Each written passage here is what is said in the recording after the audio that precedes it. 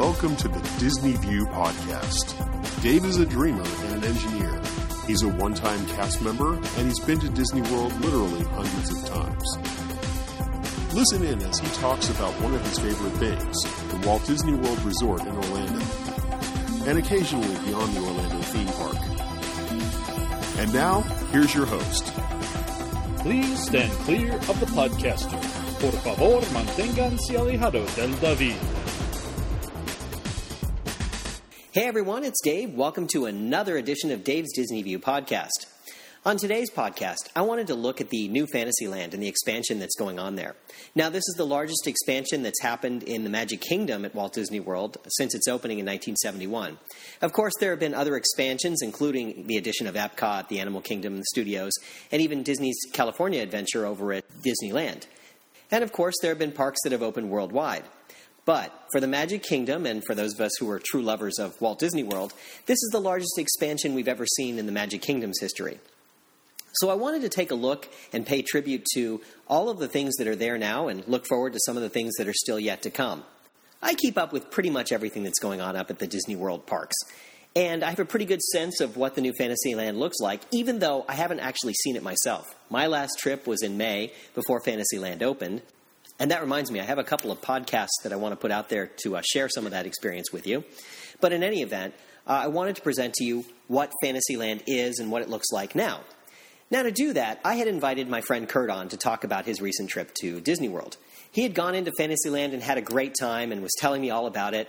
And I recorded the entire interview, and it was great, and I was ready to post it. But unfortunately, I deleted that podcast. I'm not sure how I did it. I don't know what I did. It's the first time this has ever happened to me. I used to do a podcast in a whole other arena, and I've never had this happen. So I'm truly sorry to Kurt and to those of you who might have enjoyed that. But what I'd like to do is kind of recreate the memory of it. I took good notes, and I have a pretty good feel for some of the things that were going on there. So I'd kind of like to recreate it and weave that into the story a little bit here as I talk about the new Fantasyland and some of the things that are there. So, if you'll indulge me, just sit back and relax and kind of close your eyes and imagine you're at the Magic Kingdom. So what I'd like to do is take a tour around of all the different areas around Fantasyland and what's open and what's coming. So as you look around, we'll start on the end closest to where the Mad Tea Party is. And that end is where Mickey's Toontown Fair used to be. And what they did is they took the Dumbo ride and they moved it from behind the castle and near where the carousel is and moved it right over to where Mickey's Toontown Fair was. Now, not only that, they added a second Dumbo ride. So there are actually two different Dumbo rides that are next to each other. Not only that, the two rides face each other, so they run in opposite directions, which is kind of cool. So they're running different ways. So one is running clockwise, one's running counterclockwise, and that way you can kind of experience seeing the other one kind of coming at you. I think that's kind of a cool idea. But what they really did well was the new interactive queue that happens as a result of getting people out there. For those of you who remember the old Dumbo ride, it was always a long wait. You would get in line, and you might wait in line at peak times for an hour and a half for a 3-minute ride. You would get in, and the kids would love it, and it was always fun. So you'd get in line and be baking in the sun. There was a cover and a couple of fans that were blowing, but it would still get pretty hot in the Florida sun, especially during the summer. And you'd wait out there and swelter, and people would get out of line and go buy a drink and come back, and buy ice cream and come back, and you'd wait in line for a good long time before you could ride the attraction. The load times were long. The ride itself was short. It was kind of an oddity because it wasn't really a people eater, as Disney likes to think of things. So with the new ride and the two dueling Dumbos, you actually have the ability to get in line, and you're waiting for either one of the two Dumbo rides. Now, they did a couple of things to the loading and unloading to make it a little bit easier. So they've increased the amount of throughput that you can get through there, so your wait time for either one of the Dumbo rides is a little bit shorter. Plus, by running two at different intervals, they can move the queue along a little bit faster. But it's the interactive queue that makes it interesting. What they do is they give you sort of a pager, and you go in and you kind of wait in this open area that's an interactive space where you can learn more about Dumbo and the Storybook Circus and all these fun things that are going on while you wait for the pager to go off so that you can go on the ride.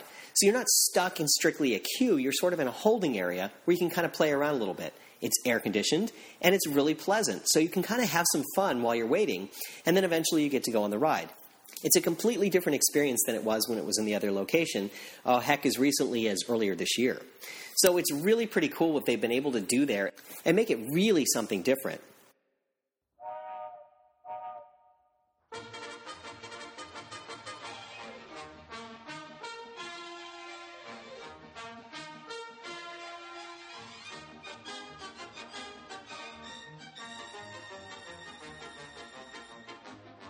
Now, also in that area is the Casey Jr. Soak and Splash Station. This is a fun, interactive play area for kids. Now, what I've seen a lot of people do is bring their kids and bring an extra change of clothes or a swimsuit for the kids and let them splash around in some areas. Disney got the bright idea to go ahead and make some special areas for kids to splash around in. So this is one of those areas. It's next to the train station, and the train station is basically in the same location it used to be in for Mickey's Toontown Fair. So this is kind of close to where Mickey's house used to be, and now you can kind of tromp around and have a little fun. Now, rumor has it there's a hidden tribute to Mickey Mouse's old country house that used to be there, so I'm going to have to be on the lookout for it when I go next time. Now, keeping with the circus theme, so that was Casey Jr.'s Soak and Splash area. Now, Casey Jr., of course, was the train, and of course, in keeping with the theme, that train happened to be carrying a circus. So it all fits together with the circus theme. Carrying that just a little bit further is the Great Goofini. It's essentially still the same ride as Goofy's Barnstormer, but they've rethemed it slightly to make it more circus-oriented and calling it the Great Goofini. It's kind of a clever way to retheme it and make it fit in with what's already there. So you can take a ride on that and still have some fun. That ride hasn't really changed much. I think they changed the facade of the trains to make it a little bit more circus-themed, but otherwise it's pretty much the same thing as the Barnstormer was before. Now, the other thing they did was they took the giant, what looked like a circus tent. It was red and white striped, and it was Mickey's Judge's tent at one point in time. And then it became a gift shop somewhere along the way. So it's still a gift shop, and you can go in, but there's more Goofy-themed things, more Dumbo-themed things, and slightly circus-themed to kind of fit in with what's in there. So you can check that out the next time you go as well. Now, moving along kind of to more where the castle is, right behind that area, so closer to where Dumbo used to be, you'll find the Enchanted Forest that's still not quite completed, but they give you the sense of the forest at this point as you're heading into the Ariel exhibits. Look at this stuff. Isn't it neat? Wouldn't you think my collection's complete? Wouldn't you think I'm the girl who has everything? Look at this trove, treasures untold. How many wonders can one cavern hold? Looking around here you think, sure, she's got everything. I've got gadgets and gizmos. So the Little Mermaid themed exhibits include Under the Sea, The Journey of the Little Mermaid, and this ride is an exact duplicate of the one that's at DCA. So if you go on the ride, if you've ever seen the video or been on the ride over at the California Adventure, this is the same ride. It's a fun, interactive look at the Tales of the Little Mermaid, but it's essentially the same ride that's there. It's cute, and maybe adults would enjoy it, but I think the kids just love it, because it tells the story of Ariel and Sebastian and Flounder as Ariel goes about her business. Wanna see 'em dancing, walking around on those, what do you call them? Oh, feet. Flipping your fins, you don't get too far. Now, this area is just inside of Prince Eric's castle, so you can go inside Prince Eric's castle to actually get into the attraction. Now, of course, Prince Eric, for those of you who aren't in the know, is Ariel's beau. So it's a nicely themed thing, and the castle is beautiful. You look at it from a distance, and with the forced perspective that they put on it, it really does look like the animated castle that they created in The Little Mermaid. Now, of course, Ariel has a meet and greet area in Ariel's grotto. This is similar to the grotto that they used to have over when they had Scuttle's Landing on the far side of where 20,000 Leagues Under the Sea used to be. So you can meet Ariel over by a rock in that area and get your picture taken with her or get an autograph. Betcha on land, they understand that they don't reprimand their daughters. Bright young women, sick of swimming, ready to stand. Ready to know what the people know. Ask them my questions and get some answers. What's a fire and why does it, what's the word, burn? When's it my turn? Wouldn't I love to explore that shore up above? Out of the sea. Wish I could be part of that world.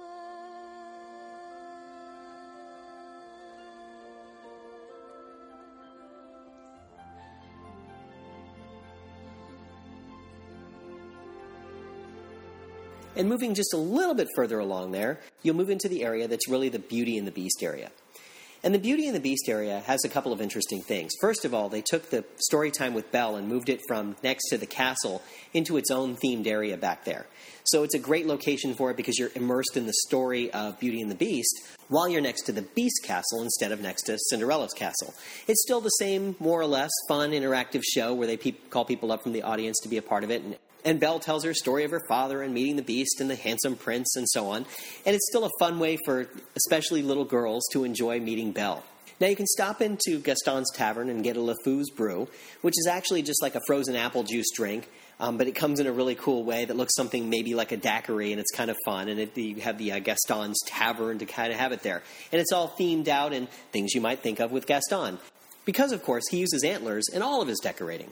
Gosh, it disturbs me to see you, Gaston, looking so down in the dumps. Every guy here'd love to be you, Gaston, even when taking your lumps. There's no man in town as admired as you. You're everyone's favorite guy. Everyone's awed and inspired by you, and it's not very hard to see why. No one's slick as Gaston, no one's quick as Gaston, no one's next as incredibly thick as Gaston, for there's no man in town half as manly. Perfect, the pure paragon. You can ask any Tom, Dick, or Stanley, and they'll tell you whose team they prefer to be on. No one's big like Gaston, nothing big like Gaston. No one's got a swell cleft in his chin like Gaston. As a specimen, yes, I'm intimidating. I would have got a Gaston. If I were us, you will get this. Gaston is the best and the rest is ultra rich. Like Gaston, dances like Gaston. In a wrestling match, nobody fights like Gaston. For there's no one as burly and brawny. As you see, I've got biceps to spare. Not a bit of him scraggly or scrawny. That's right. And every last inch of me's covered with hair. No one hits like Gaston. In a spitting match, nobody spits like Gaston. I'm especially good at expectorating. When I was a lad, I ate 4 dozen eggs every morning to help me get large. And now that I'm grown, I eat 5 dozen eggs, so I'm roughly the size of a barge.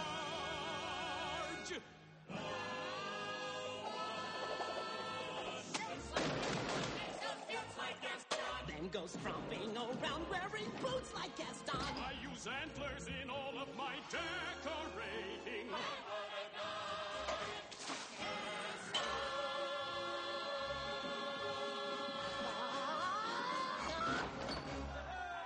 But the more remarkable thing is probably the Be Our Guest restaurant. Now, the Be Our Guest restaurant, by day, is a quick service restaurant, and by night is a sit-down table service restaurant. But calling it either a quick service or a sit-down restaurant is really not quite accurate. It's a little bit different than that. Now, so far, they've only really been previewing the quick service version of it, but even what we've heard about the sit-down restaurant, it's a little bit different than most sit-down restaurants. Now, Kurt was lucky enough to get there on a day when they were doing a preview. And he walked up to the host that was standing there and asked the question of whether it was open for business. And they said yes. And he was able to go in and check it out. Now, what I understand about it is this. You go into the restaurant, and it's not like any quick service restaurant you've ever seen. Ma chère mademoiselle, it is with deepest pride and greatest pleasure that we welcome you tonight. And now, we invite you to relax, just pull up a chair, as the dining room proudly presents your dinner. Be our guest. Be our guest. Put our service to the test. Tie your napkin round your neck, chérie, and we provide the rest. Soup du jour, hot hors d'oeuvre. Why, we only... You walk in, and a host or hostess will hand you what looks like a rose. And this rose is a very special device. It has it's a smart device. And it actually has an RFID. It has some sort of a locator in it, and it also has an ability to connect up with a back-end server somewhere. So what you do is you take that rose, and you walk up to a kiosk. And the kiosk is a place where you can place your order. And it's got a visual menu, and you're just going to select the things that you want to order, and then you review your order, and it'll tell you to touch the rose to the side of the kiosk. Now, the rose contains information about your order and what you've ordered and so forth, and now you've got all the information together. So you finish, you pay. There's people there that you can pay directly, or you can swipe your credit card or your key to the world and be able to pay for it. And then from there, all you have to do is walk out, find a table for yourself in any of the 3 dining rooms, and just put your rose on the table. Now, the 3 dining rooms are really kind of interesting because what Disney did was really think through how to make this an immersive experience into the Beauty and the Beast story. So the 3 dining rooms, you have the mysterious West Wing, featuring the enchanted rose that's up on a table. So the rose is there and you can see it. And it's really kind of cool because they themed it all up into that darker sort of enchanted West Wing. Then you have the Rose Gallery, which is really an open seating area that's just beautifully decorated. And this is where, on occasion, you've seen the Beast come in and actually do some meet and greets. Now, there's no telling whether Disney's going to go forward with having the Beast there on a regular basis and make it more character dining or not. But he's been there periodically and somewhat regularly throughout the preview days. So you might be able to catch the Beast there if you're lucky. And the third room is the ballroom room. And this is where Belle comes down in her beautiful golden gown in the movie. And it's got a dome ceiling, twinkling chandeliers, and view of softly falling snow outside the windows. So each of these rooms is wonderfully themed, and you can walk into any of them and find a table in there that you want to sit at. Now, you can pick any of the tables you want. All you have to do is put your rose on the table, and you just sit down and you wait. Now, here's where Kurt thought it was kind of cool, because he realized that it had some sort of a device in it that had maybe an RFID or a locator device in it. And so he actually sat down at a table and went and got his drink and his silverware, and then walked off, picked up the rose, and moved to a different dining room and put the rose on a different table. And yet, they were able to find him. So, what they do is, when it's time for your food to be ready, they don't buzz you, you don't have to walk up to a counter and pick it up. So in the true theme of you being their guest, they bring it out to you.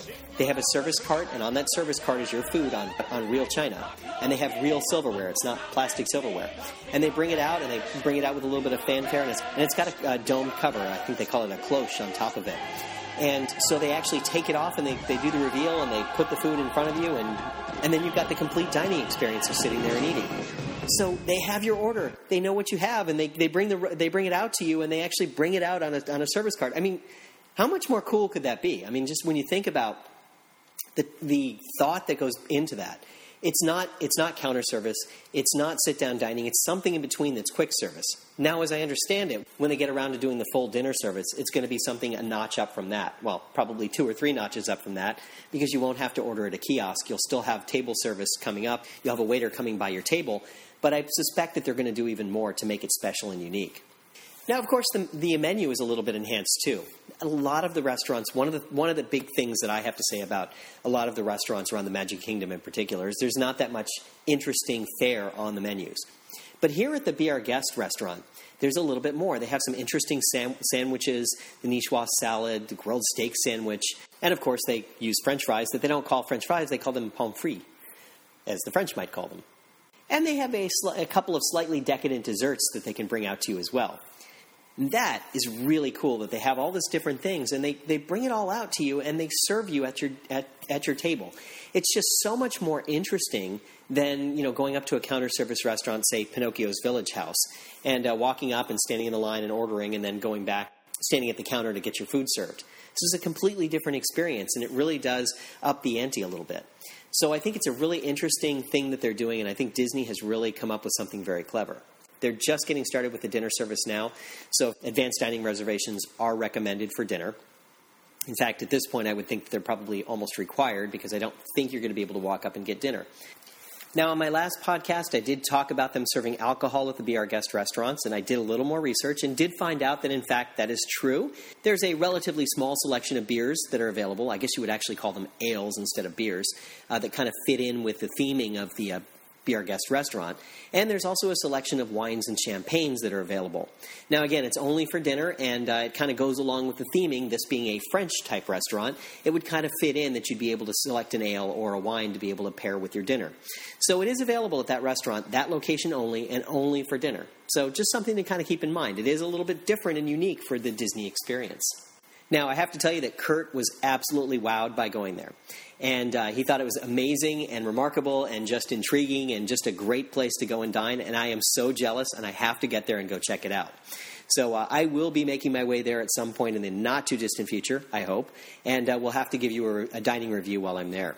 So that's what's open currently. Now, there are a few things that are still to come. Now, as I said, the Enchanted Forest is still waiting to open. I believe the opening date for it is actually this week, so it should be open by the time that this podcast airs. And it's supposed to provide lush landscapes and waterfalls and some really interesting scenery and intricate things to look at as you're wandering among the castles. Now, one other cool thing about the Beast Castle, again, forced perspective comes into play. When you're standing on the ground, it looks like a giant castle off in the distance. But it's really, it's like a 1/8 scale model that's kind of forced up on a hill that makes it look like it's much bigger than it actually is. And then a couple of other things that are still yet to come, the Seven Dwarfs Mine Train. It's supposed to be an exhilarating journey inspired by the Snow White and the Seven Dwarfs movie. And that's scheduled to open in late 2013, maybe early 2014. This attraction was actually a late addition to the Fantasyland expansion. They had some other things in mind for that space and then decided at the last minute that they wanted to make it the Dwarfs Mine Train and make a roller coaster there. And I think that's a very clever idea, and it's a nice way to kind of reincorporate the idea of Snow White and the Seven Dwarfs, since Snow White is one of the princesses and an integral member of the Princess Society. So it's kind of neat to see that they're going to kind of take that back. And then there's something that boys can enjoy too. I realize the Journey of the Little Mermaid and maybe even listening to the story time with Belle might not quite be what most boys are interested in, but certainly the Dwarfs Mine Train might be right up their alley. So the Seven Dwarfs Mine Train is intended to replace the old Snow White's Scary Adventure that was right there next to the Pooh ride. So they actually closed the Snow White Scary Adventure earlier this year, and they're going to make that into a princess meet and greet area, so you can go in and meet the princesses there. And I think this is a cool idea because they've got a lot of show space there. They can bring you back and have you into a themed area where you can meet all of the princesses and be able to enjoy and interact with them. Now, as you may recall, over at Mickey's Toontown Fair, they used to have the queues where you could go up and you could meet the princesses and Mickey Mouse and so on back there. This will be a similar type of experience from what I understand, with the exception of the intended addition of FastPass that you can kind of go away and come back. Or some variation on FastPass. It might be FastPass Plus or something like that, so that you can go and come back and visit the princesses as time permits, and you don't have to wait in a long line necessarily to be able to see them. Now, beyond that, the rest of Fantasyland remained more or less the same. You still have the Peter Pan ride, It's a Small World, the Winnie the Pooh ride, the Mad Hatter, and so on. Mickey's PhilharMagic is still back in there. The Royal Carousel is still considered part of Fantasyland. Peter Pan's Flight. So those are all still part of what you would consider Fantasyland. Now, we understand that the Peter Pan queue will be getting an upgrade to its queue at some point in the near future. Will they be making a more interactive queue? So again, kind of taking advantage of the fact that there's an opportunity here to delight guests as they're waiting in line to see the Peter Pan attraction. So that will probably be coming in the next year or so, I would guess. Given the fact that they just spent a lot of time and energy on this, I think it's probably about time that they'll, as people can move away from the Peter Pan attraction, that they can actually start working on the queue there. So great opportunity there. Also, there's an area that's at the end of It's a Small World. It used to be the Fantasyland station for the Skyway. So if you would stand at It's a Small World and you were looking, if you turned around and were facing the Peter Pan ride, if you looked to your right, you would have seen like a little hill there, and at the top of the hill was a sort of a structure that looked like maybe it was maybe you were in Switzerland or something like that, or somewhere in Europe, and it was a wooden structure, and that's where the terminus was for the Skyway on the Fantasyland end. For a while, right in front of that area, they had stroller parking there. More recently, they've moved out a bunch of barricades, some of the traditional Disney barricades, to put something else up in front of that area so that the entire area is cordoned off. And even as you walk into Liberty Square and you walk toward the Haunted Mansion, there's like a wall that goes all the way along.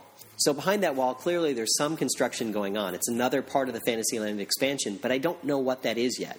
I'm still kind of waiting to get a few more details about it, but apparently they are doing a couple of additional things back there to expand on the Fantasyland piece as well.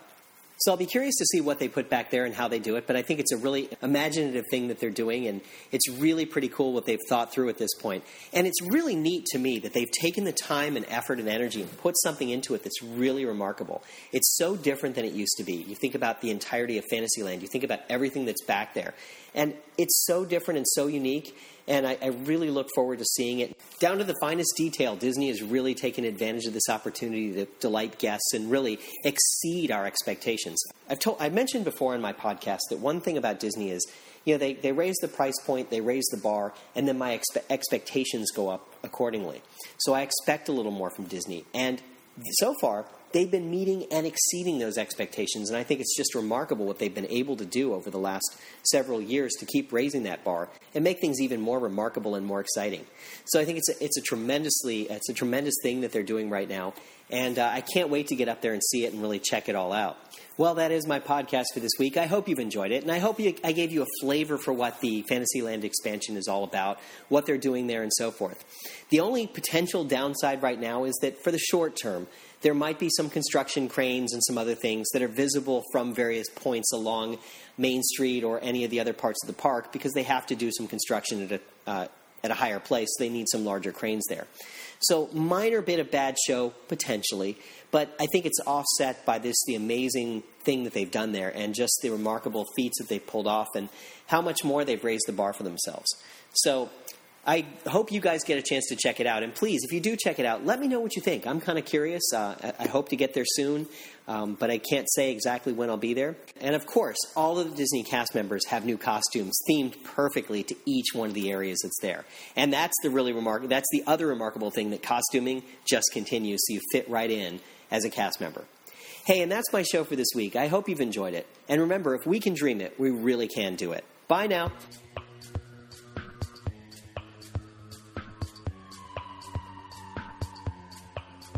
Thank you for tuning in to the Disney View podcast. Show notes can be found on DisneyWorldPodcast.net. Looking to do some travel planning? Want to find an authorized Disney vacation planner? You should visit Destinations in Florida. Original music you hear in this podcast is courtesy of Sound On Music. You can find his music at ReverbNation.com/sounda. Our thanks also go to Doug for his continued contributions to the show. You can find links to other great Disney podcasts, as well as the latest Twitter feed and the Disney Buzz on DisneyPodcast.net. And don't forget to check out Dave's iPhone apps. There's a Hidden Mickeys app for finding and sharing hidden Mickeys at all of the Disney parks around the world. There's also an app designed especially for pin traders. You can keep track of all your pins and your wish lists. Please be generous with your time or a donation to Autism Speaks. We do hope that you've enjoyed your visit and that you drive home safely. Show number 119.